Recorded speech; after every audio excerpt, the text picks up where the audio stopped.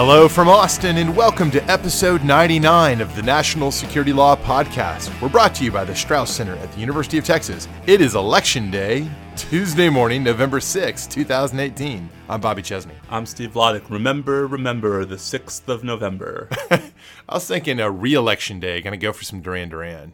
Yeah, that works. I was thinking Amy Gardner from The West Wing. Every 2 years we get to overthrow the government. Well, predictions. Let's open with some predictions. First, what's your prediction on Ted Cruz versus Beto O'Rourke? Every single person I know tells me that the Democrats in Texas statewide elections always hope for too much. So I think my gut reaction is Ted Cruz squeaks by, and as part of that, the Republicans hold the Senate. But I don't think it will surprise our listeners to know that I'm rooting for the opposite result. I think you're right that it's been a long time since a Democrat won any statewide election in Texas, and if the bases both turn out, then there's a bigger base here for Ted Cruz, and there's a lot of straight ticket voting, at least one more election. So I think probably squeaks by, but it's certainly never been close like this before, not in recent elections. And I do think, I will predict, I do think the Dems are going to pick up a handful of House seats in Texas as part of what I also predict is going to be a Democratic takeover of the House.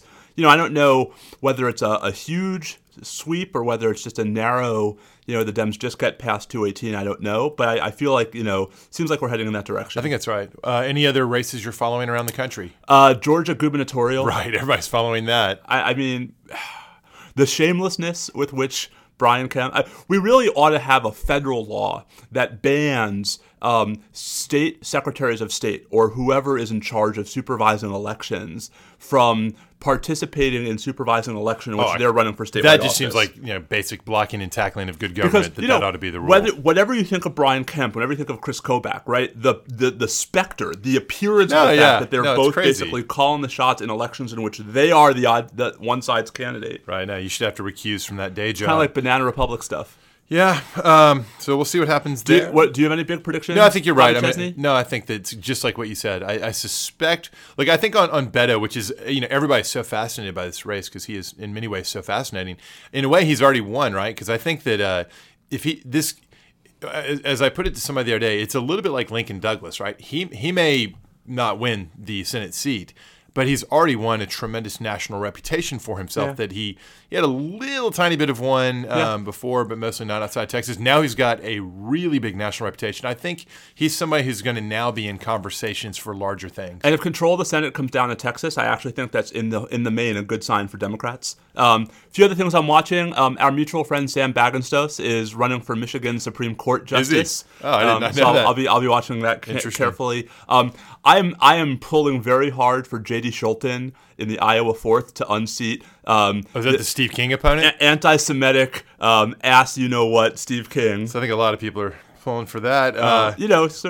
I'm trying to think if there are any other races. I guess we should move on. I think it'll be some fascinating TV watching tonight. Yeah, so it's funny. 2 years ago on election night, I was in D.C. because I was working with CNN's election coverage team. So I was actually in one of the control rooms for their election coverage, which was really cool. I bet that was fun. Until about 10 o'clock at night, and then it started not so fun. And then it started getting horrifying. Yeah. Well, I think this will probably be less dramatic, but it'll still be an interesting evening. We have some housekeeping for you guys. True. First of all, we are not running for anything. You can't vote for us for anything. Although I guess, we've been in this podcast business for a while.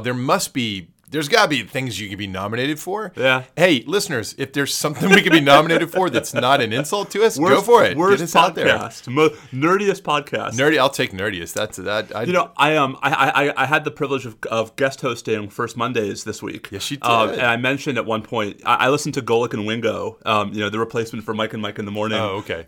And they're fond of calling themselves the pettiest show in America. So we could be the nerdiest.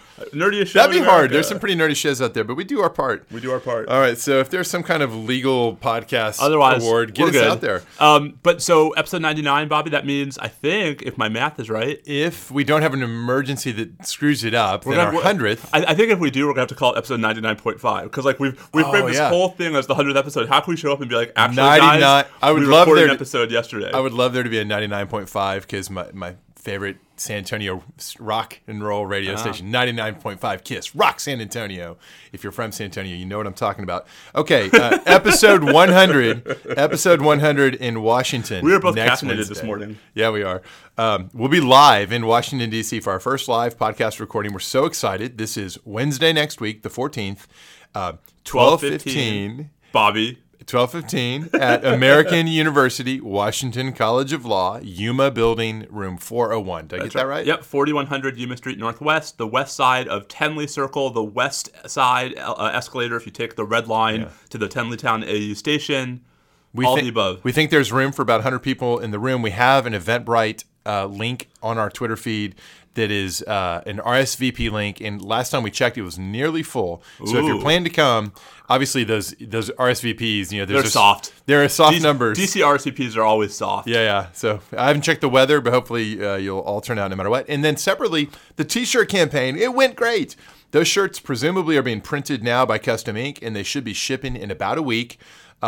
233 shirts sold, and that doesn't matter. What matters is $3,440 raised for ALS Texas. Great job, y'all. So happy about that. Woohoo! Yep.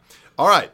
It is time for the deepest dive. Wait, Wait. I think I queued up. you got a sound effect? I think I have some sound effect. Let's see if I can actually open my phone.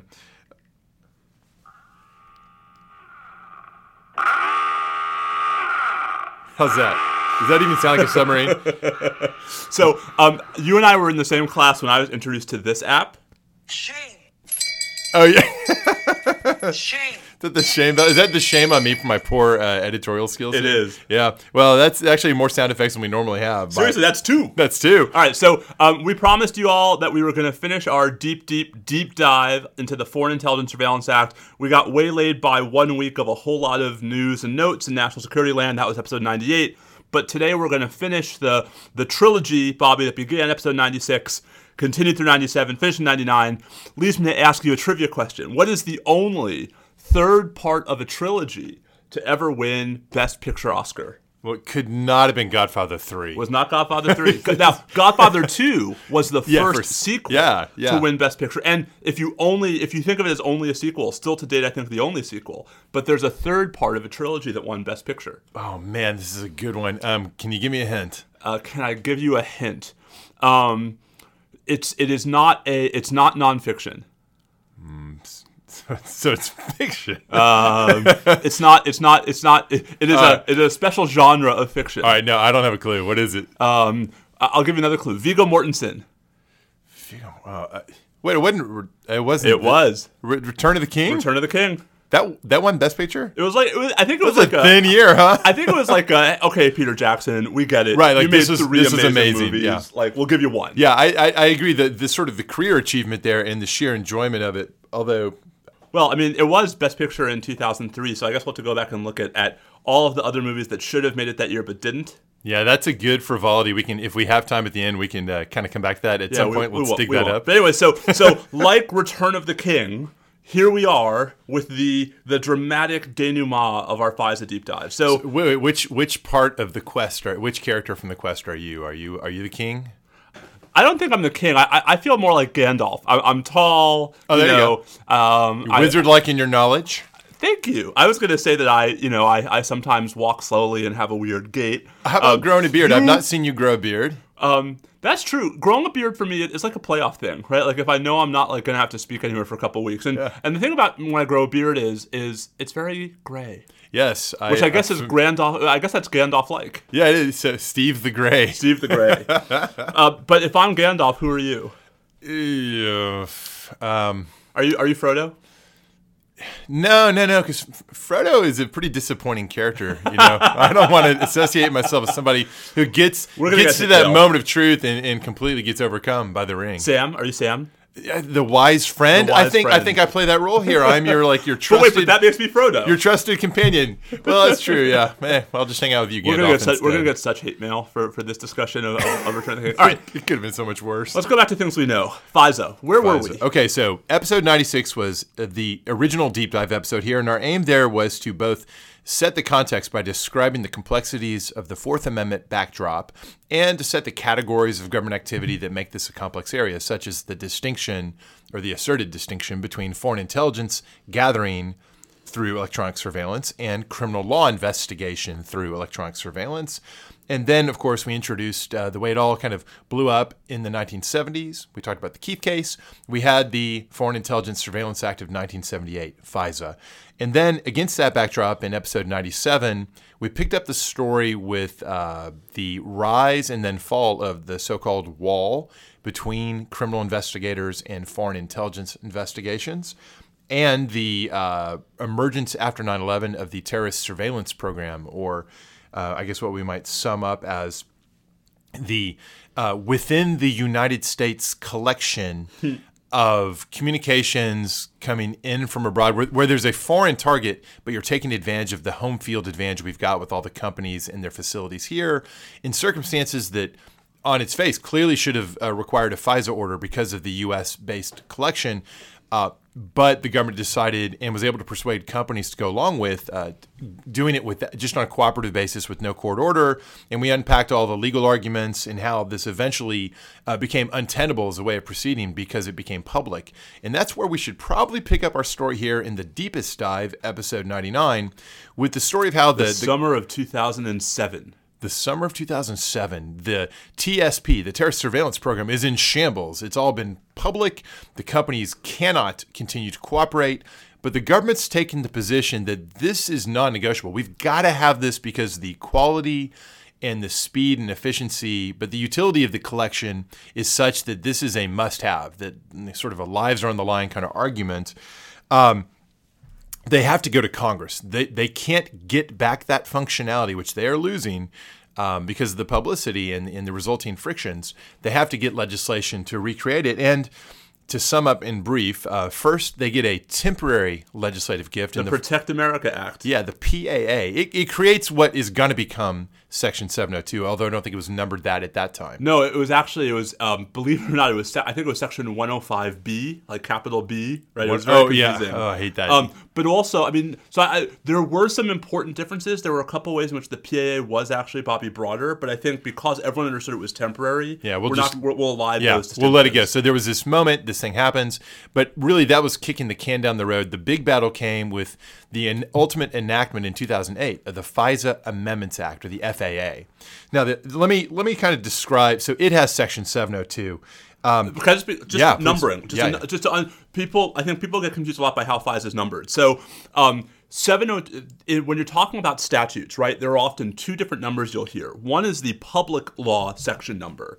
So when we're talking about FISA, 702 is Section 702 of FISA. So if you were just to look at a copy of FISA as amended, it's Section 702 of FISA. It's part of Title VII. Exactly. As opposed to the U.S. Code. Right. If you actually want to look it up online more conveniently. Right. It's actually 50 U.S.C. Section 1881A, no parentheses. And so I think, there's a lot of sort of, especially FISA, because there's so many section numbers. So people tend to refer to FISA much like immigration law. The folks on the inside tend to use the public law numbers, whereas the folks on the outside who aren't, used to talking in those terms tend to use the code provisions, and oftentimes they're actually saying the exact same thing. Yeah, that actually is a recurring issue. I was talking about that in class in cybersecurity the other day. It's a hassle, but our dear listeners will spare you by only referring to 702, because for this one, the very idea of that number has become sort of iconic and deeply identified with this authority. And same with the business records provision in 215. I don't think that many folks know that 215 is actually, when it was codified at 50 U.S.C. Section 1861. Right, and the 215 number, is that the FISA as amended number, or is that the USA Patriot Act section number even? Oh, indeed. I'm sorry, Bobby. See, so there you go. Hey, got one. Right, it's 215 of the USA Patriot Act. Hey, that's what Samwise is here for. Thank you, Sam. All right. Okay, so here's how it works at a high altitude. And bear with me, because this one's pretty easy for people to get the wrong idea about the precise details. It's actually not too complicated, but we're gonna talk about it at a high enough level of generality. That now. Yeah, let's see how it goes.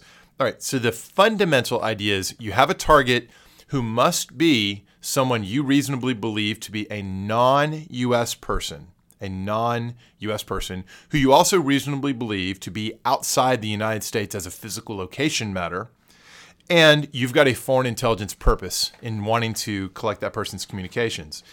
The idea is that that's the goal you want to get to, where when you have such non-U.S. person overseas targets, you're able in some fashion to get compelled cooperation from U.S.-based communication service providers of various kinds so that they will turn over and assist in that respect with surveilling the communications. What actually happens to get the approval to do that, to get the FISA court to empower the government to make those private American companies to comply, works like this. The Attorney General and the Director of National Intelligence have to jointly supervise and sign off on the creation of procedures, administrative and technical sets of procedures through which those determinations that your target is in fact a non-U.S. person, that the target is in fact overseas, that there is a proper foreign intelligence purpose, and by the way, also that you will adopt and comply and administer so-called minimization procedures that control and regulate and cabin the ability to query, disseminate, and share and retain the resulting information, especially when it comes to any U.S. person communications that get caught up in this mess. All of those procedures can be documented and explained. And so the goal or the idea is DNI and AG, the Director of National Intelligence and Attorney General, they make a joint application to the Foreign Intelligence Surveillance Court on a once-a-year basis to certify that all of that sum total of process passes muster, right? And the process, Bobby, who is this directed toward? Is it directed toward the target? Well, no. So this is all just, we're not yet at the point of talking about any individual target. We're talking about going in as a matter of representing how you run your business on this one area, right, and saying, look, this is how it's organized. Here's how it works technically. Here's what we do. Here's who signs off on what. Here's what the safeguards and the oversights are.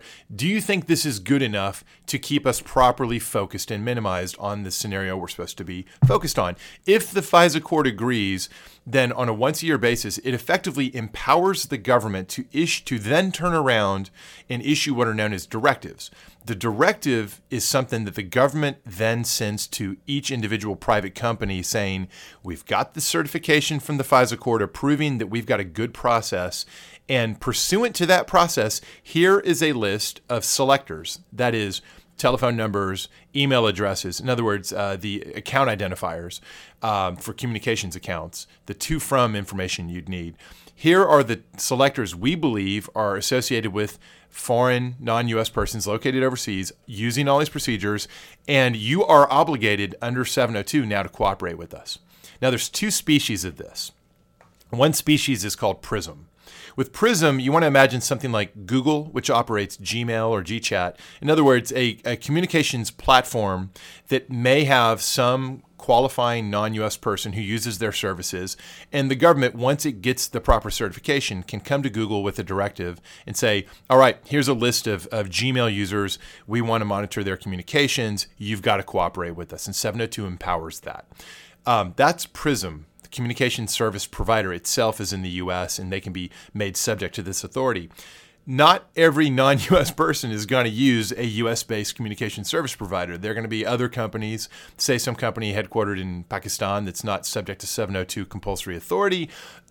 There's another way you might still get some of their communications, because their communications, though not running through and administered by some email provider based in the U.S., nonetheless is going to travel the internet. And the internet backbone is going to be administered by a number of companies that are in the U.S. So AT&T, you can go to them as an internet backbone provider, and you can send a directive to them. And this is called Upstream. And the Upstream directive says, hey, filter your traffic looking for communications to or from one of these selectors. And then in a move that you don't see with PRISM, that is where it's the Gmail type scenario, but you do see with these backbone surveillance upstream filters, you can also, or at least historically you could also search for situations where it's not to or from that foreign person selector, but that person's selector appears somewhere in the text. It's in the subject line, it's in the text of the message, and we call that about collection. Okay, so that's basically the 702 idea in a nutshell. Can I add two pieces of, I think, friendly additions to your summary? So the first is it's important to understand that as a matter of technological constraint, when a lot of this collection was happening through the early to mid part of this decade, oftentimes, Bobby, these packets would come in what were known as MCTs, right? Multi-communications transactions, so that you actually had inevitably the government collecting far more information than even the government, I think, would concede it was actually trying to obtain. So this happens with Upstream, where you're doing about collection. Right. And the idea would be, let's say you log into your computer, you turn to your screen, and you say, I'm going to check my Gmail account real quick. So you open a browser, you contact the server. The server sends in your inbox. That transmission there, you're going to have all these emails listed there, one of which might be an email that is sent from a properly identified foreign target of 702 collection.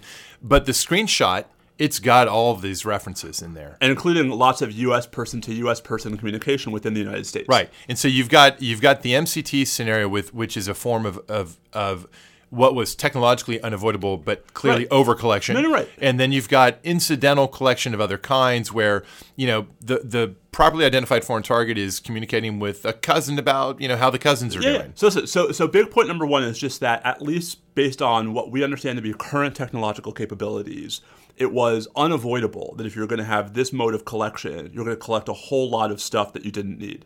Right.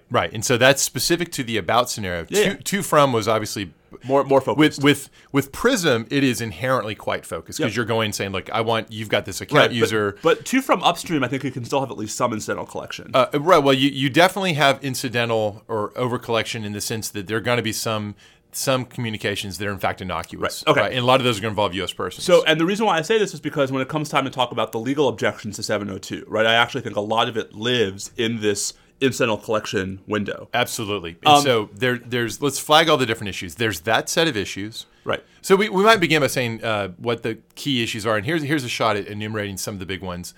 First of all, I'm sure you'll find some desire to talk about whether or not this is a proper judicial role for the FISP. Oh, that was going to be my second point. Okay. My second friendly amendment was going to be, and note how we've changed the role of the FISP. But we can say that. So let me briefly put that on the table, and then we'll pivot back to that as the sort of lead-in to all the legal issues. Let's drill down on that one while we're on it. So let's do the whole thing. As Bobby helpfully explained, the way a directive application works, it is wholly ex parte. And unlike what was true of original classic 1978 FISA, there's no ancillary criminal proceeding pursuant to which the government's obtaining anything that remotely resembles a search warrant.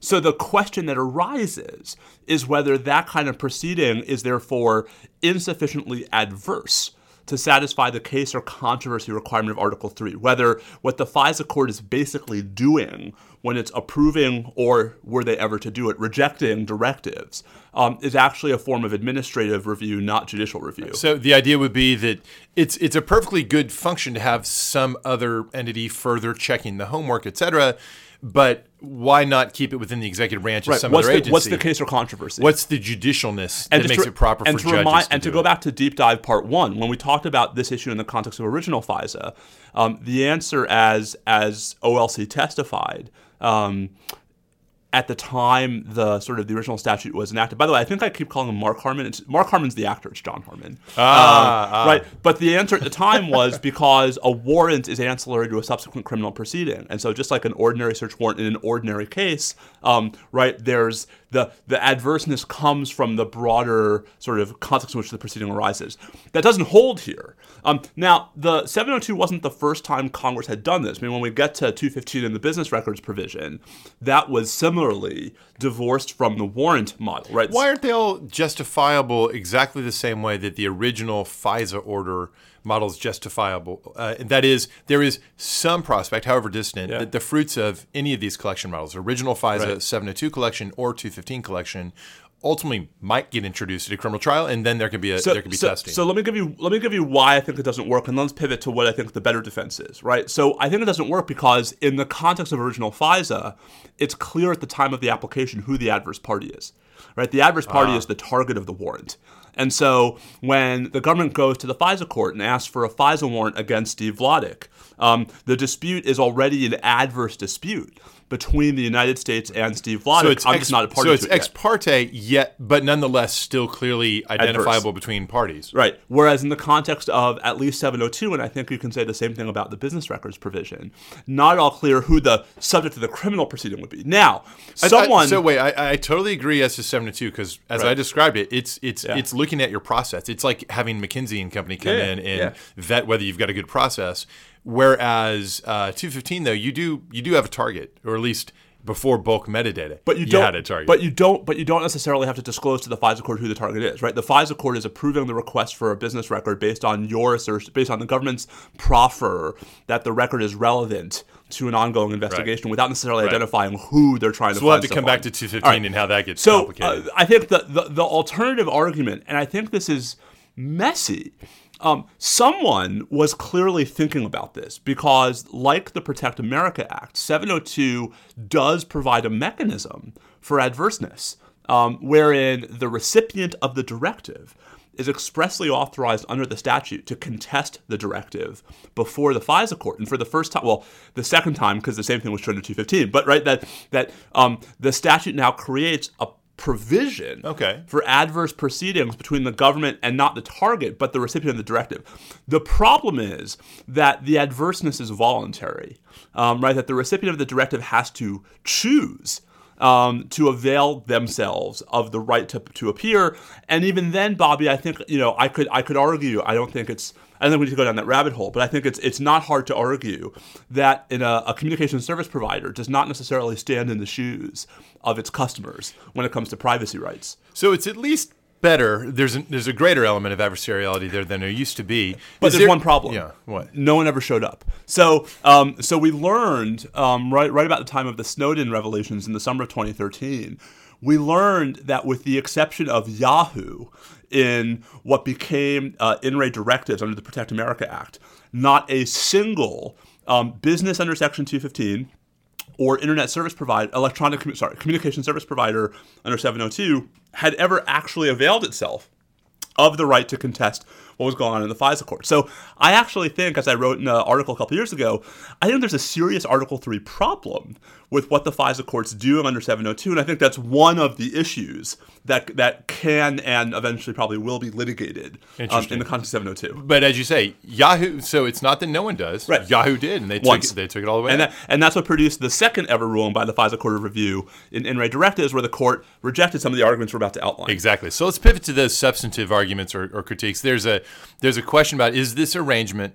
Actually, before we get into the Fourth Amendment critique, let me ask, do you know of any other circumstance where federal courts are asked to supervise or make a decision or determination that is like this 702 process, where you review the description of process and say, yeah, that's good enough? Extradition.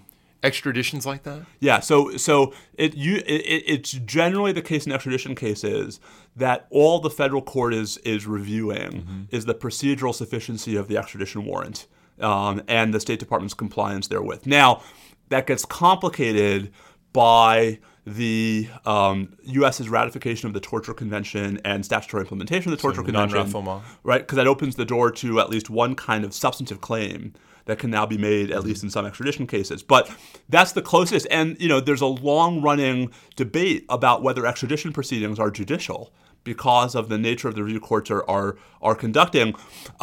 Whatever side you come down on, right, those who say, yes, it's clearly judicial, rely on the fact that there's a clear adverse party, to wit, the extraditee. Right. So it's an interesting question. It's almost a question of whether you can see from a general sort of abstract policy perspective how it's nice to bring in life-tenured independent federal judges to perform this further check. That makes sense. I don't think anyone doubts the logic of that. The question is, do the constraints of Article 3 forbid judges from what might be described as moonlighting outside the judicial lane to perform that function? And indeed doing something that really looks administrative. I mean, so what this really looks like is, a federal agency approving some, private sector proposal, or the federal agency signing off on some interaction between the federal government and the private sector, like the FCC. Well, you can imagine a version of this in which the approval of the process and procedure is performed by OMB or something like that. Or somebody else, and then the administrative process can be challenged by aggrieved persons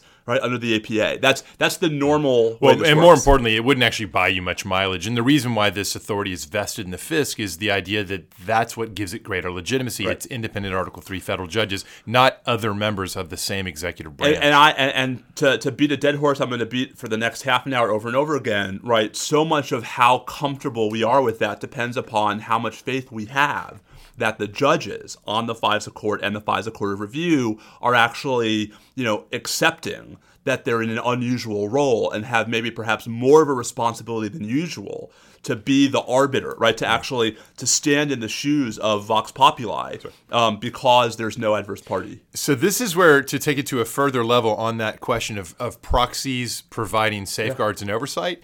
So the idea is the court needs to do that because you can't really have it be done by popular referendum, all these secret applications and so forth. Who watches the watchers? Right. Well, we actually have this body, the Privacy and Civil Liberties Oversight Board now. Oh, wait, the first we have the PCLOB. intelligence committees. Well, we can do them in whatever order, it doesn't matter. But the one Remember that's them? Yeah, the one that's really most. By the way, that's another race I'm watching tonight. What's that? Nunes.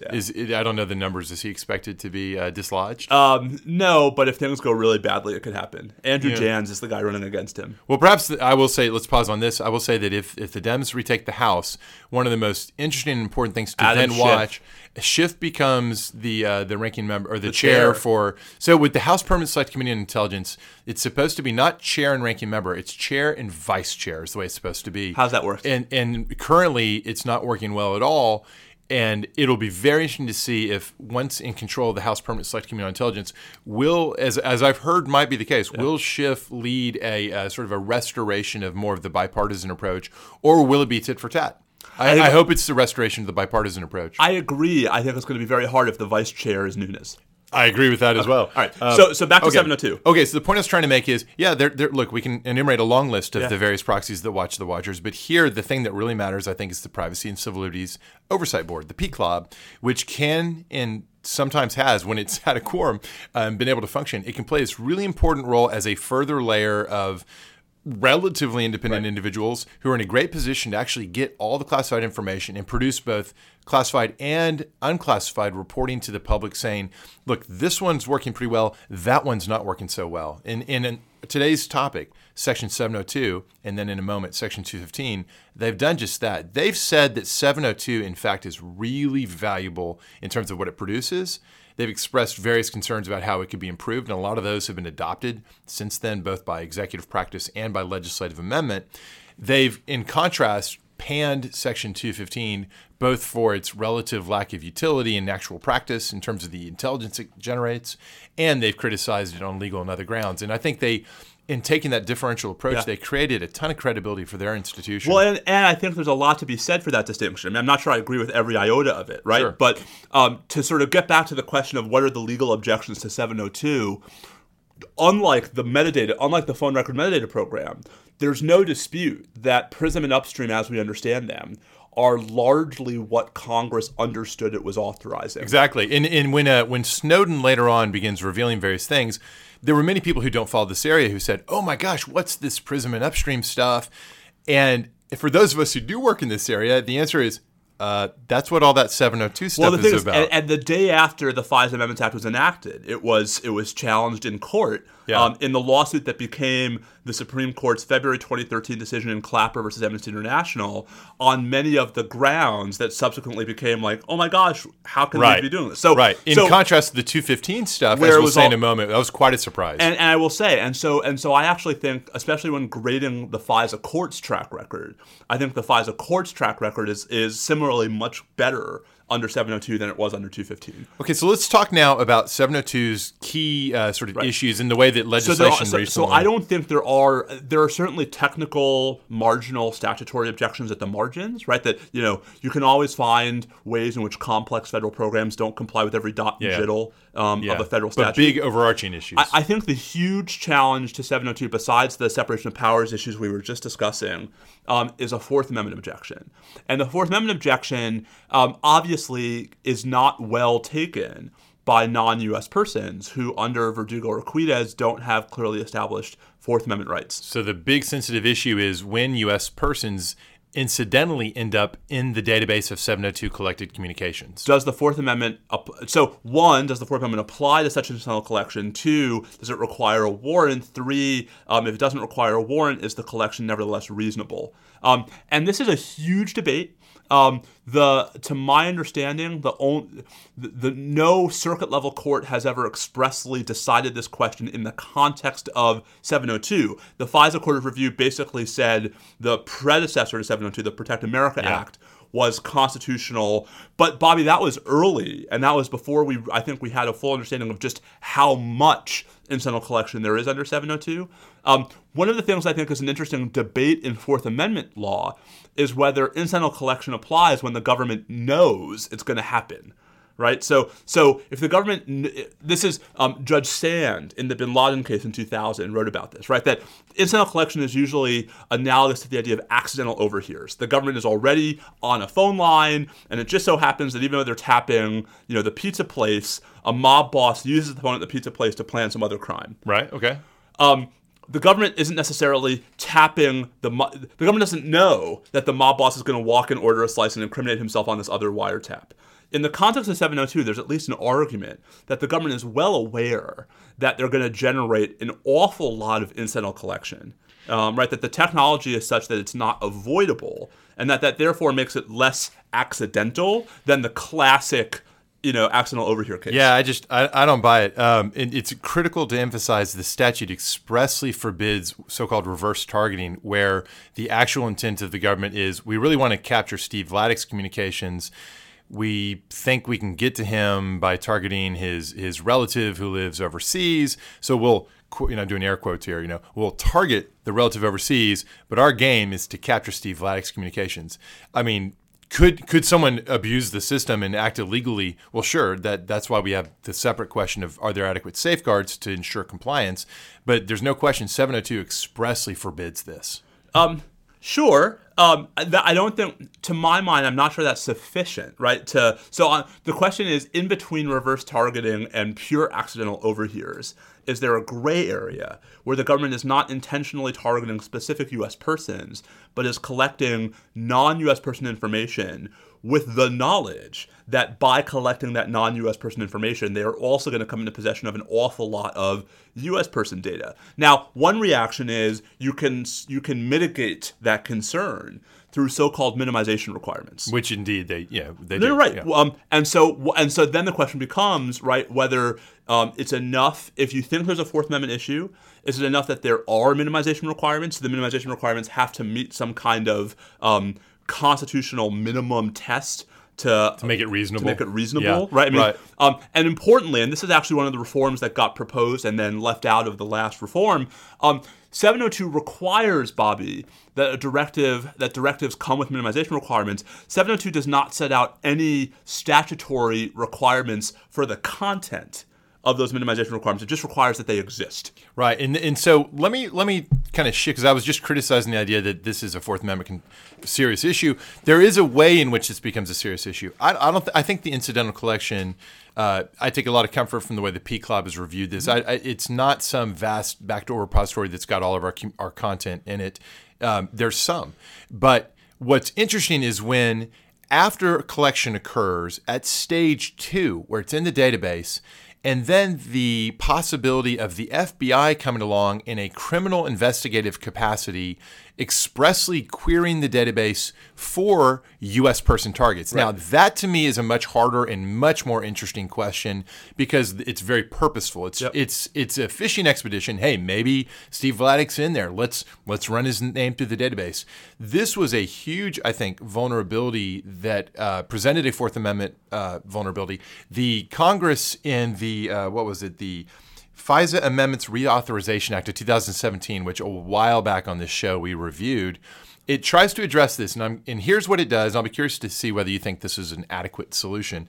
It used to be that, in theory, nothing prohibited the FBI from querying that database and running Steve Vladek's name through there. Right. Now the rule is that FBI must get a court order before doing a U.S. person query if they're not in foreign intelligence investigative mode. That is, you have a predicated criminal investigation. The default is you have to go get a warrant to query the database. So that that at first blush would seem to address the concern. If you're really worried about the government backdooring somebody and circumventing the reverse targeting rule by just turning around a month later and just querying the database with the American's name, well, you can't do it without a warrant, so maybe problem solved. There are exceptions. It's for example an exception if there's reasonable basis to believe there's a threat to life or limb, but that seems kind of reasonable to me. Are you satisfied that this makes the problem go away? No. Okay, why not? Because I don't know how that exception is going to work in practice, right? A reasonable threat to life or limb based upon whose assessment, right? So is that reviewable? Does the FBI just say we don't need a warrant because we've made our own determination that if we don't find this guy now, right, it could potentially. The question is who is checking to make sure that there aren't pretexts. So this is again to come back to the P Club. This is where the P Club can play such now an that important. Now that it's court. Right. This is why it was so important. You and I were both big advocates of bringing this back. So, whether your concern is the liberties concern or the proper and legitimate functioning of these important collection systems, having the P Club in place so it can look into this in a credible way and issue reports that either raise a red flag or give it a pass. Yeah, listen. So I want to be clear. I'm not nearly as bothered by 702 as I am by almost every other feature of our modern foreign intelligence surveillance regime. Let's shift to this. But just to sort of get out of the subject in a hurry. You talk about ensuring that there are mechanisms for proper oversight and contestation, right? I would feel better about all of this if I had more faith that the government was being fully candid in those criminal cases in which it is using evidence derived from 702. And there's been a lot of controversy around that. Controversy over that. Solicitor General Varelli had to apologize right about the time of the Snowden disclosures because as he discovered after incorrectly answering a question at oral argument in the Clapper case. Ouch. Well, he didn't know. I mean, it wasn't his fault. But, the Solicitor General's office and the relevant lawyers at, I guess, DNI and NSA were not on the same page. And so, I would like to have faith that problem has been fixed and that the government now actually is providing the statutorily and, to my mind, constitutionally mandated notices to criminal defendants. But given the track record under the first 5 years of the FISA Amendments Act, Bobby, I'm nervous. Sure. Well, I think in general, an atmosphere of nervousness and skepticism about trust is actually very healthy in this space. And it's the exact kind of thing that functioning intelligence committees could actually make me a lot less nervous about, right? Because it would be easy for an intelligence committee to say, DOJ, show me, an intelligence committee could demand from DOJ in classified session a list of every single case where anything, even indirectly derived from 702, had been used in the criminal trial. I think that the Senate Select Committee on Intelligence is still healthy and functioning well. It's the House committee that's a mess. But it also just goes to show you that the amount of beauties, I think it's too strong, but one of the pieces of wisdom in our system is there's that, it's got problems. We have inspectors general. They're not perfect, but we've got them too. P-Club is a nice additional piece I couldn't of this. agree more. But remember that when we started this whole conversation, we talked about the grand bargain.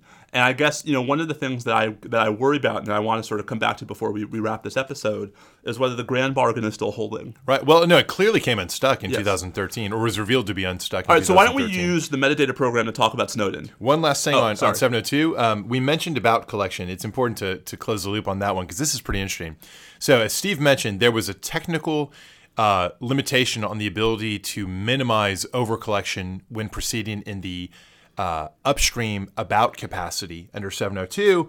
And there were questions about how much was it worth the candle? How much utility was there in it? Eventually, the DNI decided to pull back voluntarily on about collection, stating publicly that there wasn't that much utility being gained by that mode of collection. And for the time being, they didn't yet have the technology to put an end to this or to sufficiently minimize the overcollection. And so they said, until the technology improves or until the need changes, we're pulling back from this. So that was right when the Reauthorization Act was being debated.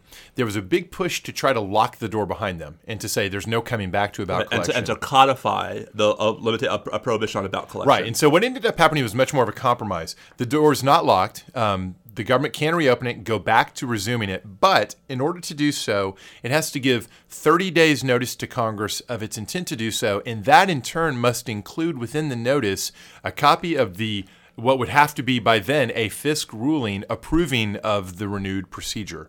So basically, there's a timeline in place where if the government wants to go back, if the Trump administration or any future administration wants to revive this, first, they got to go back through the FISA certification process under 702 and amend to include this capacity, get a FISA order approving of that application, then give 30 days notice, sharing that approval, 30 days notice to Congress, and I guess at that point, all hell breaks loose and people start really focusing on this. And in the meantime, that door is currently closed. We are not doing about collection under 702. All right. That's 702. That's in a nutshell. That's where the TSP story comes to an and end. just lastly on the litigation. So the Supreme Court in 2013, ironically, Bobby, 3.5 months before Snowden comes along, and one wonders if, had that been reversed, the result would have been the same. In 2013, the Supreme Court ruled in Clapper versus Amnesty International that a whole bunch of private organizations and private plaintiffs lacked Article III standing to challenge the constitutionality of 702. Because they couldn't show that they were surveilled. They couldn't show or that they were incidentally surveilled. They obviously weren't directly surveilled. Well, some of them were not. Some of the plaintiffs were non-U.S. persons. Oh, okay, right, yeah. They also couldn't show it either. Well, they couldn't show a Fourth Amendment violation. That too. But litigation nevertheless continues on the subject because you now have in the Wikimedia Foundation versus NSA case, a case where the Fourth Circuit has held that Wikimedia actually does have standing in light of everything we now know about 702 collection, at least at the motion to dismiss stage, Clapper it was summary judgment, to proceed in their challenge to 702. And you also have a handful of criminal cases where there are at least collateral attacks on 702 in the context of motions to suppress. Those criminal cases seem like perfectly appropriate vehicles to raise the issue. By definition, we've talked about that. Although the courts so far have largely punted. Like, I think, the circuit courts don't really want, in the context of a criminal appeal, to decide like massive questions of surveillance policy. Oh, that's interesting. That's not unlike Doe v. Mattis, which I found a way to work in here. Indeed. Right? Like not wanting to decide something that affects the overall legal architecture of the entire anti-ISIS But all this is effort. to say that the litigation landscape is not yet settled. Yeah. And so we may not be done talking about 702 if there are court rulings down the road that at least unshake some of its foundations. Well, so the reason I said it sounds right to use the crim cases as a vehicle is to contrast that with the civil cases where even if they can show standing, is there not a state secrets privilege objection looming in the background to eventually derail those? There almost certainly is. I think the question is whether there's any way to litigate those cases without state secrets getting in the way. Yeah. And Wouldn't hold my breath. Indeed. All right. So all of this nice, sophisticated technical discussion, I think, pales in contrast to the metadata program. The metadata stuff, this is, I think we agree, much Bad. more controversial. I think we agree it's much more controversial. Let's talk about what the bulk metadata story is. And how about this? First, again, the high altitude, this is what they were trying to do. This is how it's supposed to work. Okay, first. Who's the they in your sentence? They, the government, the Bush administration. The executive branch, not Congress. Because one of the things that happens is we get a disconnect between. No, I'm obviously talking about the NSA and the Bush administration. I just want to separate out the actors here. Okay, good. So let's talk about what metadata is in contrast to content. Metadata, to simplify things for our purposes, is the envelope information. Envelope, the to and from, where and when, the routing information, but most importantly, the who called who or who wrote to who, and at what time, but the to from. So the idea was, sure, if you have John Doe as your Al-Qaeda suspected member who's your target, obviously you'd like to know who they're directly in contact with and who's calling them as part of the investigation. It'd be a dereliction of investigative duty when you have a specific target, not to figure out who they're in touch with. What gets interesting is the much different and much more controversial idea that it would also, from the investigator's viewpoint, be super interesting that whenever you do have such a target, what if you had the ability to go back to some utterly comprehensive, historically sweeping, all-encompassing record, a database of everybody who's in touch with everybody, and you could run a contact chain. So suddenly you learn about, hey, there's John Doe. Let's punch his contact information into that database, light up the database with all the chains of communication going out a certain number of hops, and there's a strong geometric progression given how many different numbers call into any one number and how many different numbers you call out to from any one number. And once you go a couple of hops out, you've got this vast number of communications lit up in that contact chain. And the idea would be, what if you find somewhere in that chain that 2 hops out, there's another suspected Al-Qaeda member, and suddenly the pathway between them becomes of special interest? Is that maybe a pair of additional or one additional person who's also someone you ought to be interested in? Contact chaining is the name of the game. This would only really work, if it could possibly work at all, it would only work if you had a pretty comprehensive database. So the idea was to recognize that the telecommunication service providers, for their own business and regulatory purposes, do in fact have, each within their own systems, sort of mini haystacks of this kind of data. And so somebody at some point has the idea that what if we could have all that pulled in to NSA and create one overarching master database, and then whenever you have a person of interest selector-wise, you could run that number through the contact chain and see what you find that's useful. I think it's important to say at the outset that PCLOB has concluded, after looking at the fruits of using this approach over the years, that it's had only limited utility, in stark contrast to the way they come down on 702 as having great utility. And that the Second Circuit concluded that it was not consistent with the authority Congress authorized in Section 215 of the USA Patriot Act. Right, but I was trying to predicate. I was trying to start before we talk about the legal aspects. You're being a pain today. Really? Yeah. More than usual? No, I won't comment on that one. Okay. So it is a different policy context within which we're looking at this. But of course, we're here to talk about the legal aspects, and there's constitutional issues and there are statutory issues galore here. None of which we were privy to until Snowden came along. Right. So the way this comes about is similar to the terrorist surveillance program. It's a post 9/11 innovation where, again, the companies are being asked to cooperate voluntarily. And they do so initially. Not everybody. There's less comprehensive cooperation from the private sector, but there's enough to get the program up and going. There are a lot of ins and outs to the story. We're not going to get into the nuances of how, it turned out to be relatively difficult for email versus phone calls. This becomes primarily a phone call, a U.S. person phone metadata bulk story, right? And then we're at various points. And correct me if I'm wrong. But at various points in litigation, the government represents that it was in fact collecting all metadata from at least many of the major cell phone providers. Well, it's trying to. That was the aspiration. The whole idea is this only really works, and you can only have faith in the contact chaining if it's complete. The more complete it is, the more useful it is. And the metaphor that was often used is you have to have the haystack to find the needle. Exactly so. Right. So the idea was, it's a needle hunting. You identify somebody. You need to figure out who their confederates might be. Now that you've identified one suspect number, who else can you unveil that you don't know to look for? And you can't find it unless you already have the whole haystack. Exactly. So it exists for a number of years. Nobody outside a very closely held group within the companies, NSA, and the FISA court. Well, not initially, right? Not initially. So way before there was Snowden, you had other leaks, and we talked about this in episode 98. There's a New York Times story that was not about the bulk metadata. Right. If I recall correctly, actually, I think there was a USA Today story around 2005 that nobody really credited, but totally sounds like a possible description of this. Yep. Either way, even if it was only the indirect light from the terrorist surveillance program. And then there's Ron Wyden. Well, okay, we'll get to him. Yeah. Even if it's just the indirect light from the New York Times story about what is the terrorist surveillance program, the larger blow up with all this coming into the light makes it impossible for the companies to keep cooperating without clearly foreseeing this is going to be a harm to their competitiveness, shareholders are going to sue, that sort of thing. So they can't, at a certain point, they can't keep the bulk metadata flow going unless they get a court order.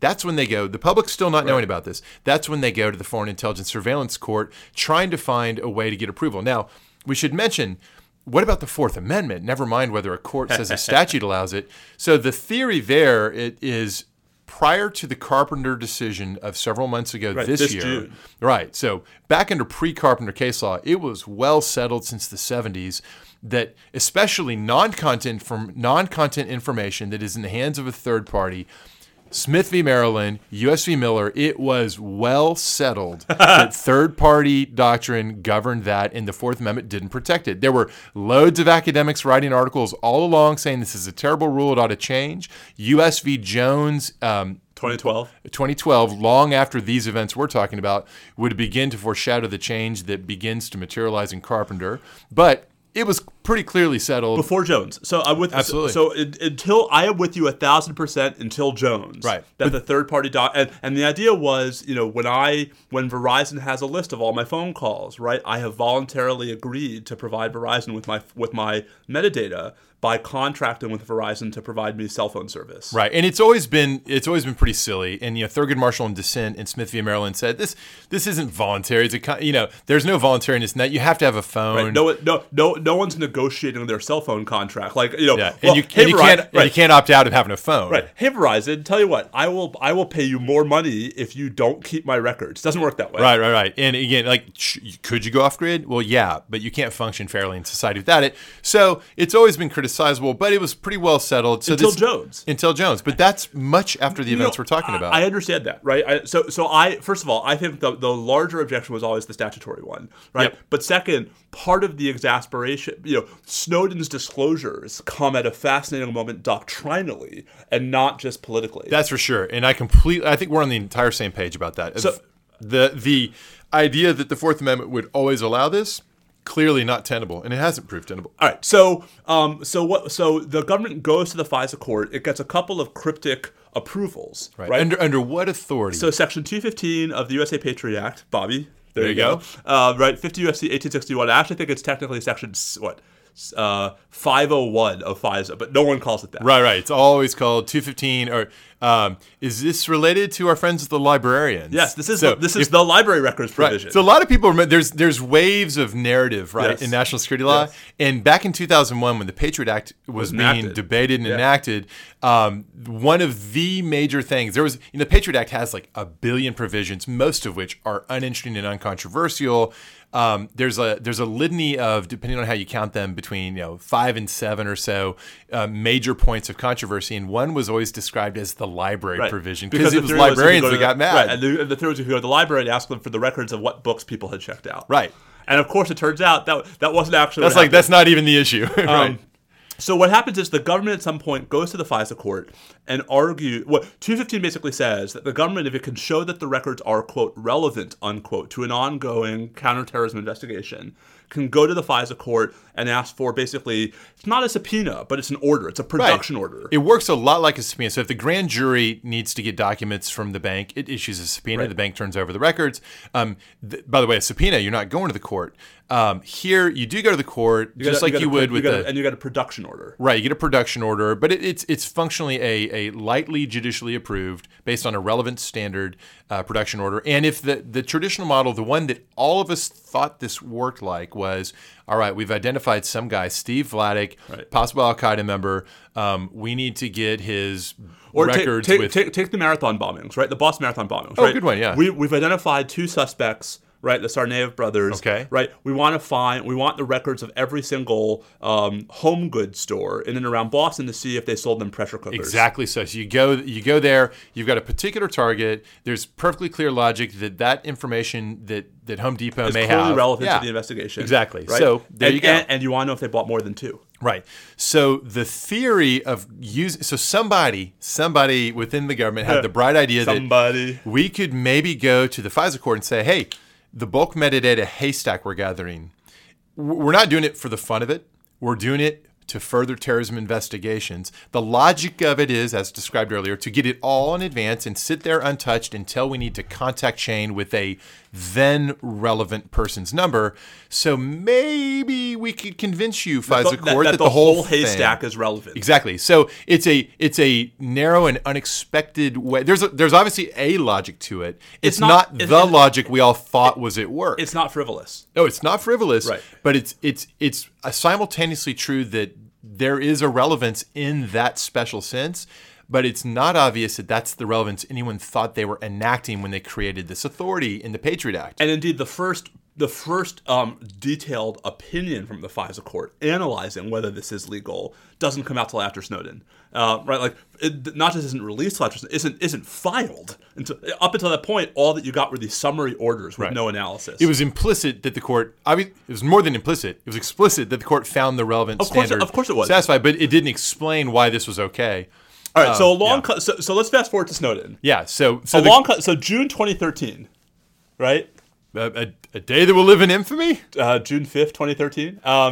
Certainly, in some respects. So Snowden discloses a whole bunch of things, right? And a lot of them are not the scandals that they're made out to be. The one thing that's both actually surprising to people on the outside who follow this like us, and clearly worthy of intense public engagement, I would say, is the revelation that 215 was being interpreted by the FISA court and the government for bulk metadata collection to be relevant even on this bulk model. So I will quibble with the one thing and just say clearly the biggest thing, right? Like fair enough. Right, that by far to me the bombshell was bulk telephony metadata. And what happened, and indeed it's ironically, it is the telephone metadata that sets off the scandal, right? And that actually impels Congress to do something that really pushes for reforms. And there are two different sort of paths of reform, right? One is, how do we reform the underlying substantive authority to make clear that no, we're not authorizing this degree of indirect connection. And two, how do we reform the process? Because clearly the process did not work in this case to catch the, in our view, incorrect and deeply disturbing interpretation of the statute. So let's focus in that order then on what becomes of it. One possibility is that the very idea of contact chaining through bulk haystacks would be abandoned as just too intrusive. Yep. So what I think is fascinating about this is I think a lot of people think, so that's what happened. We got rid of it. No. I don't think it's what happened at all. No. I think that a lot of people said, oh, bad, but it's kind of, we want to keep it around in another version that's different enough to where we can say that was bad, but what we're doing is good. And I question whether it's really that different. Okay, but so I think for both pieces of this conversation, for the substantive and the process hook, we have to talk about the two very different reform bills. So there's a little bit of political history here, which is throughout the summer of 2014, which is when the reform conversation with Bobby, I think, was at its apex.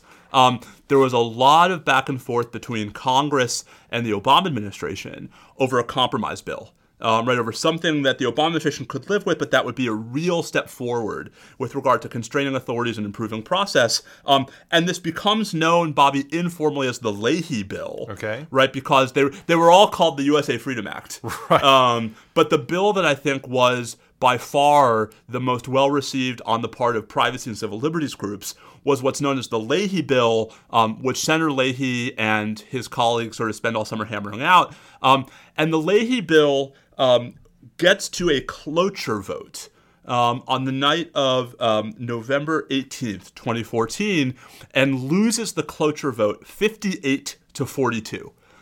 In other words, 58 senators voted to invoke cloture. So it was 2 votes short. So it was filibustered away with a narrow minority maintaining the filibuster, or the implicit threat of a filibuster. And although it was a 2-vote margin, the second vote was superfluous. The vote that counted was Rand Paul.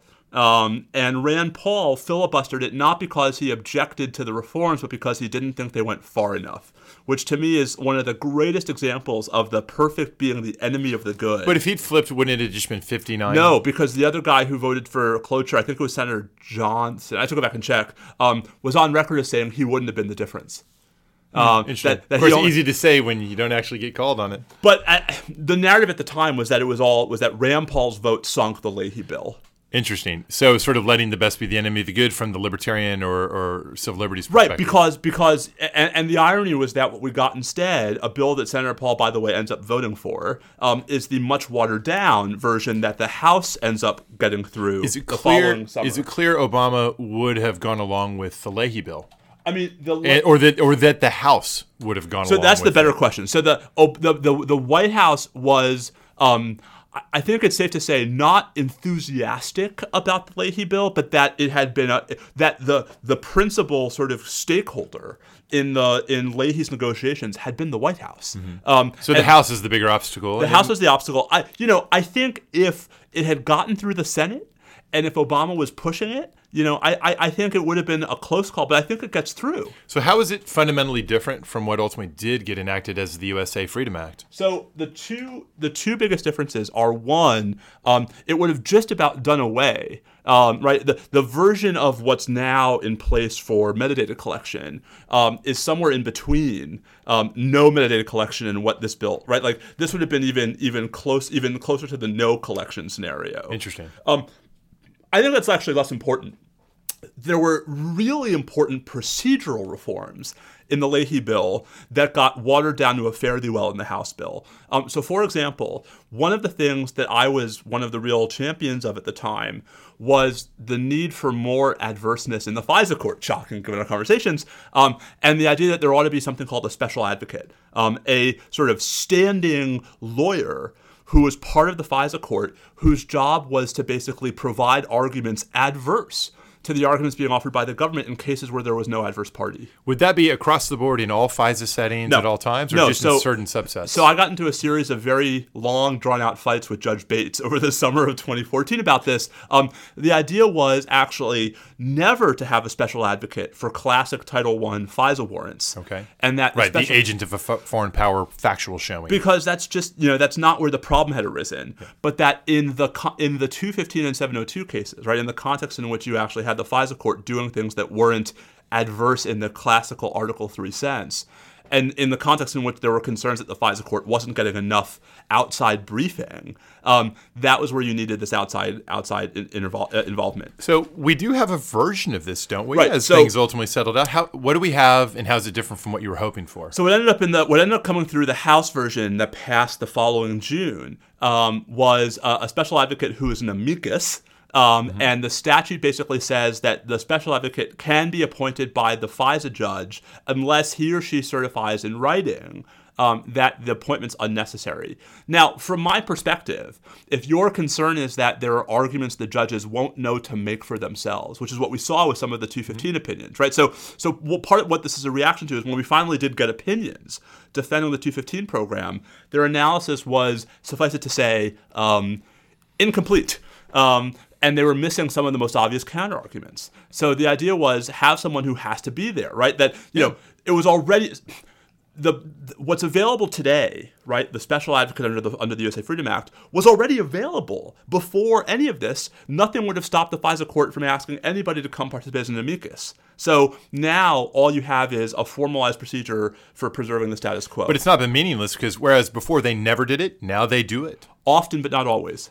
Right, they don't have to always do it. No, but they don't even. But my problem is that there are FISA judges who are more hostile to this, right. And part of the purpose was to take this out of their hands. I agree. So this may or may not surprise you. I completely agree with the utility of having a special advocate on legal interpretation questions. Yeah, not fact. Only. Right. Yeah. Then the other piece of this that I was a big fan of is the Leahy bill would have also provided a presumption in favor of publication of FISA court opinions. As of right now, right, there's no such presumption, and indeed they're generally classified. Would it have been limited to the legal interpretations again? Well, no, it would have been. The whole. So the presumption is publication, and then the burden is on the court and or the government to redact those parts of the opinion. So as opposed to now, where it's like the opinions just sit out there and no one sees them. The presumption would have been published with redactions unless it's impossible to do so. I mean, we talked about this before. That one of the great abiding mysteries is what does the vast secret body of FISA court common law look like? Right. Yeah. So we're not in disagreement on that. Going back to what actually became of the bulk metadata program. So is the following a fair description? Basically, whereas before the status quo originally was each company has the potential to do contact chaining only within their own network universe. And NSA wanted to pull it all in-house at Fort Meade or wherever and have the Utah. maybe in Utah, and have the one mega stack. What we've got now is sort of this hybrid where the bulk content never comes out to NSA. It stays with the companies. But it's clearer than ever before that they do have to not only maintain these stacks themselves within their own networks, but when NSA pings them and says, all right, we've got the following selector, we would like to contact chain it within the statutory rule is 2 hops. Yep. So the persons they called or called them, and then one further round from there for those contacts. As opposed to, what was it, 6? I forget what the original was. So a narrow one. And then you got to do it on a disaggregated basis. And then NSA takes the feedback from each of those disaggregated mini chains and then tries to pull it all together. Clearly less efficient, more cumbersome, more likely to have issues. Some argued that NSA is actually better off because it's clearer than before that everybody's got to play ball when they do this. And that though it's more inefficient and cumbersome, they may have they may actually have a better overall picture, though limited to only 2 hops, which is sort of a roadmap for how many cutouts you need if you want to keep your communications secure. And it's on far firmer statutory footing. I mean, I think there's that's just the legitimacy of it, because no one talks about it anymore. That's right. Now both 702 and the revised 215 still have sunsets, right? So Congress, in theory, will have to revisit these eventually, but Congress has not shown. Yeah, I think we have. I could be wrong. I think we have till 2021 for the next 702 renewal, and like 2024 maybe. Anyway, I don't know about 2015. I'll have to look that up. But so with regard to what sort of case law this all generated, so there are a whole bunch of lawsuits surrounding 215 before it's amended, before it's revised by Congress. The Second Circuit in ACLU versus Clapper holds that that the bulk telephone metadata collection was a violation of 215, that it exceeded the statutory authority. It was a misread of the statute to construe it to apply generally. And actually, there's a really good concurrence by Judge Sack about the importance of... For whom I clerked. Indeed. I figured you'd like that. Along with Judge Kaplan, but Judge Sack too. So the Sack concurrence, as you know, makes a big deal out of the importance of adverse, presentation of arguments in this context, and sort of suggests that part of why these interpretations may not have ever been adequately challenged is because there was no one with the right incentive to stand up and say, what about these arguments? So in the Second Circuit, it gets struck down on statutory grounds. In the D.C. District Court, in Clayman versus Obama, Judge Leon strikes it down on Fourth Amendment grounds.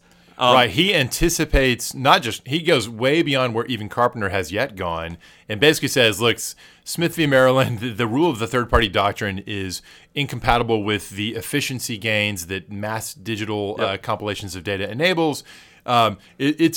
It's a fascinating opinion. If I recall correctly, it has more than a few exclamation marks in it. It's a Judge colorful opinion. It's Judge Leon being Judge Leon. And in a case but there was another district plaintiff. judge who, in this, was it the Southern District of New York, Judge Pauley, perhaps? Yes, who came out the other way. Right. So he had dueling opinions. Well, but it was the Second Circuit that reversed Judge Pauley, right, in ACLU versus Clapper. Right. The D.C. Circuit, by the time it finally gets to the merits of the appeal in Clayman, you've had the intervening enactment of the USA Freedom Act, and so the D.C. Circuit dismisses the appeal as moot, but not before then Judge Kavanaugh writes a concurrence saying why he thinks Judge Leon is wrong. Citing the Smith v. Maryland standard as having well settled the third-party doctrine. But during his confirmation hearing, he was asked about this and actually spoke also with Leahy in his chambers, according to Leahy, where he made clear to say, look, that was me as a circuit judge bound by precedent. Totally. And that was pre-Carpenter. Listen, we've talked before about how Carpenter could upset the whole apple cart here. Absolutely. And at least with regard to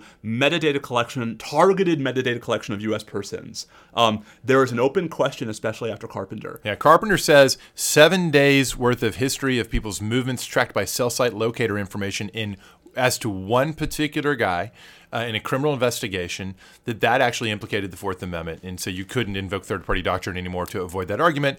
It does look like the remaining, or the legacy, or what do we say, the USA Freedom Act bulk metadata distributed contact chaining program may be vulnerable to this kind of challenge, in which case we will finally get a new case asking the further question then, is there nonetheless a foreign intelligence exception to all of this, mind the third-party doctrine? So let's play this out. So imagine the government gets a production order under new 215. Right? No question, unlike under the old program, no question the statute authorizes what's going on. Yep. Right. So then the question would be, does this implicate the Fourth Amendment? Do we have an expectation of privacy in the metadata? After Carpenter, as you say, the answer may very well be yes, at which point we do get to the question we started with in the very first episode. Foreign intelligence exception. Right. It's still a question, y'all. Is there a foreign intelligence? So it's actually two questions, right? Is there, in the abstract, a foreign intelligence surveillance exception to the warrant clause of the Fourth Amendment? And if so, does the exception require that the government's search have as its primary purpose the collection of foreign intelligence information as opposed to law enforcement? Exactly so. And so the interesting question is, is this ever actually going to get litigated in the bulk metadata context under the Freedom Act? The companies could make a stink about this. As far as I know, they haven't. But presumably some company at some point post-Carpenter might say, well, I think we're going to raise a Carpenter objection to this. Really? What's their interest for doing so? I don't know. Yahoo resisted before. Some of these They were the only one. and yet they did. Well, but they were kudos, a big company and they decided to do it. Kudos to Yahoo. Yeah. But and there are a lot of other players out there. There are plenty of communication service providers that are smaller and have more of an ideological orientation to what they do. So absolutely, one of them might get a directive or might get. None of whom ever stood up under the old 215 or 702. Actually, I'm not 100% sure that's right about some of the smaller providers. As of July 2013, then FISA Court presiding judge Reggie Walton wrote to the House and Senate Judiciary Committees that he was unaware of under either 215 or 702. So Yahoo was under the pre-702 FAA. He was unaware of a single adverse party having ever availed itself of the right to appear. But I'm talking about, so it's 5 years later, and I'm saying that I would not be surprised to learn that there's been some instances. All of which is to say, right, so we've had, in the intervening last couple of months, we finally had the third opinion by the FISA Court of Review, although that was in the context of whether the ACLU has standing to pursue disclosure of hitherto classified FISA Court opinions. Right. Again, transparency issues. Back to the Leahy bill, right? And that wouldn't have been an issue if the Leahy bill had gone through. But I think, Bobby, if what I hear you saying is we are probably heading for, if we don't already have, a major fourth substantive ruling by the FISA Court of Review, right? I think that's right. That's right. And I think, just to put this out there, it's long past time for the Supreme Court to take a FISA case and to find the right FISA case to actually say, for better or for worse, like, do we think this regime is consistent with our understanding of the Fourth Amendment? They never have before. I know. I want to mention as we get towards the close that here. hasn't stopped them. No. What we're talking about, this entire 3-episode arc, no other country with a similar legal system goes anywhere near this far. Where you have this much role for the courts, where you have this much sort of interaction among the branches of government. Now, of course, in a parliamentary system, right, there are different checks and balances. But yet, what everyone thinks of our system, we've gone farther in a protective direction. And whatever shortfalls there still may be, we're miles ahead of everybody else. When all this went down in the summer of 2013, I got into a fight with Carrie Cordero because she called FISA the most oversight-laden foreign intelligence activity in the history of the planet. Sounds right. Great. And $2.75 will get you on the subway. Yeah, it's always useful to have the comparative law perspective. But when you're using it the way a drunk uses a lamppost, right, for support rather than illumination. Are you saying that's what's happening here? Not you. No. But here's, I think, where we should leave this, right? We started this whole conversation by framing FISA as this grand bargain, as the three branches in a, I think, quibble with the margins, but in a fascinating, I think, positive act of interbranch dialogue and coordination and compromise. The three branches hammering out this sort of sophisticated, multi-part, framework to govern foreign intelligence surveillance within the United States. My own reaction to the Snowden disclosure, which I know differs in some ways from yours, is that the most important lesson from Snowden's disclosures had nothing to do with any of the specific authorities he was disclosing, and everything to do with the sense that the compromise had broken down. That the FISA court had not necessarily been the protector of, civil liberties that I think some of the original drafters had intended, that the intelligence committees had largely been captured by the intelligence community and were not necessarily involved in anything other than politically motivated as opposed to, civil liberties motivated oversight, and that the result was a drift in power toward the executive branch. So I mostly don't quibble with that, although maybe I don't accept quite the political characterization on the oversight process. But I think the interesting question then becomes, I agree with the thesis that the disruptive effect of ongoing technological change and the weakening of congressional oversight combined to disrupt the or if not the weakening, the sort of the partisanization of it. Yeah, exactly. Completely agree with that. So then the question becomes, so have we now, since 2013, over this 5-year arc, have we seen what amounts to a new 1978? And I would argue that we don't know yet whether it's going to stick, but we've got that. So the pieces of it are the FISA Amendments Reauthorization Act, the USA Freedom Act, which respectively modify, constrain, but ultimately sustain key elements of both 702 collection and bulk metadata contact chaining. They're both there in certain ways. So sort of the top of the bulk metadata contact. And they don't go as far as you wanted, as the Leahy Act wanted, on improving adversariality and doing the critical thing, which I completely am on board with, by the way, of improving adversariality as to the tricky Fourth Amendment and statutory interpretive questions that the FISA court, in fact, confronts because of evolving technology. I think we've got what's in that combined with some executive branch reforms, a variety of things, some stuff Obama did, creates what could be the new equilibrium. It seems actually to be sustaining so far. These issues are no longer front page issues except at the moments of statutory renewal. But Congress, under Obama and now under Trump, under both administrations, has been renewing these things with tweaks here and there. So I think we're now currently in a fine-tuning stage and no longer in this is a total disaster. How do we go forward? Will we allow the NSA and the FBI to keep doing this? There are still obviously issues to be ironed out. But on the whole, we seem to have settled into a place where the debates have become narrower and more targeted. And so I'd say we're pretty much at the new post-Snowden equilibrium right now. So I think it's hard to know if that's because things have equalized or because things are just happening behind the scenes. Or we only talk about Trump and therefore we don't talk about these other issues anymore. But hold on a second. I do think before we go, it's relevant to talk about how FISA has become part of the Trump narrative, right? Which is in none of the ways in which you and I think it's even remotely controversial today. You mean the way that Trump tried to invoke claims of Obama spying on his campaign? And abusing FISA and all this other stuff, right? Which tends to flip the narrative about whose side are critics of the government on, I guess? But right. So all this is to say that I certainly agree that Congress has been active in this space, and that if we're going back to Youngstown land, right, that there isn't sort of an area where the president's just unlike the war powers, where Congress keeps abdicating its authority to the executive branch, right? Here, Congress is mostly acquiescing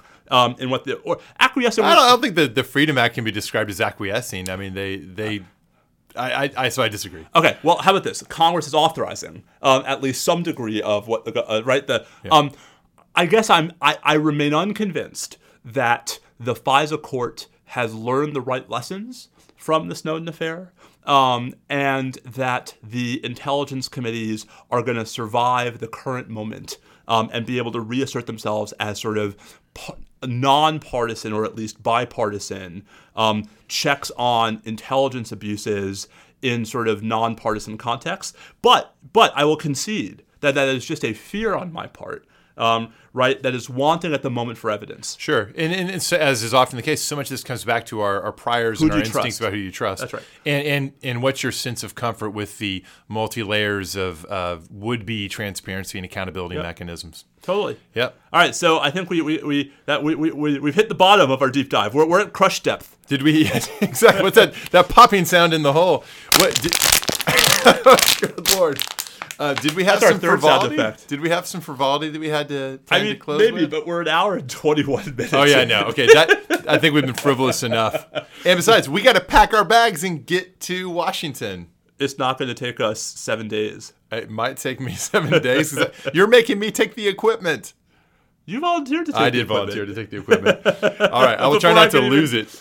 Yeah, if you lose the equipment, fortunately, I know who has to replace it. I'm picturing this scene at Reagan Airport where I'm not minding my bag and somebody comes by and grabs it, takes off running. Like never actually happens, but you mean National Airport?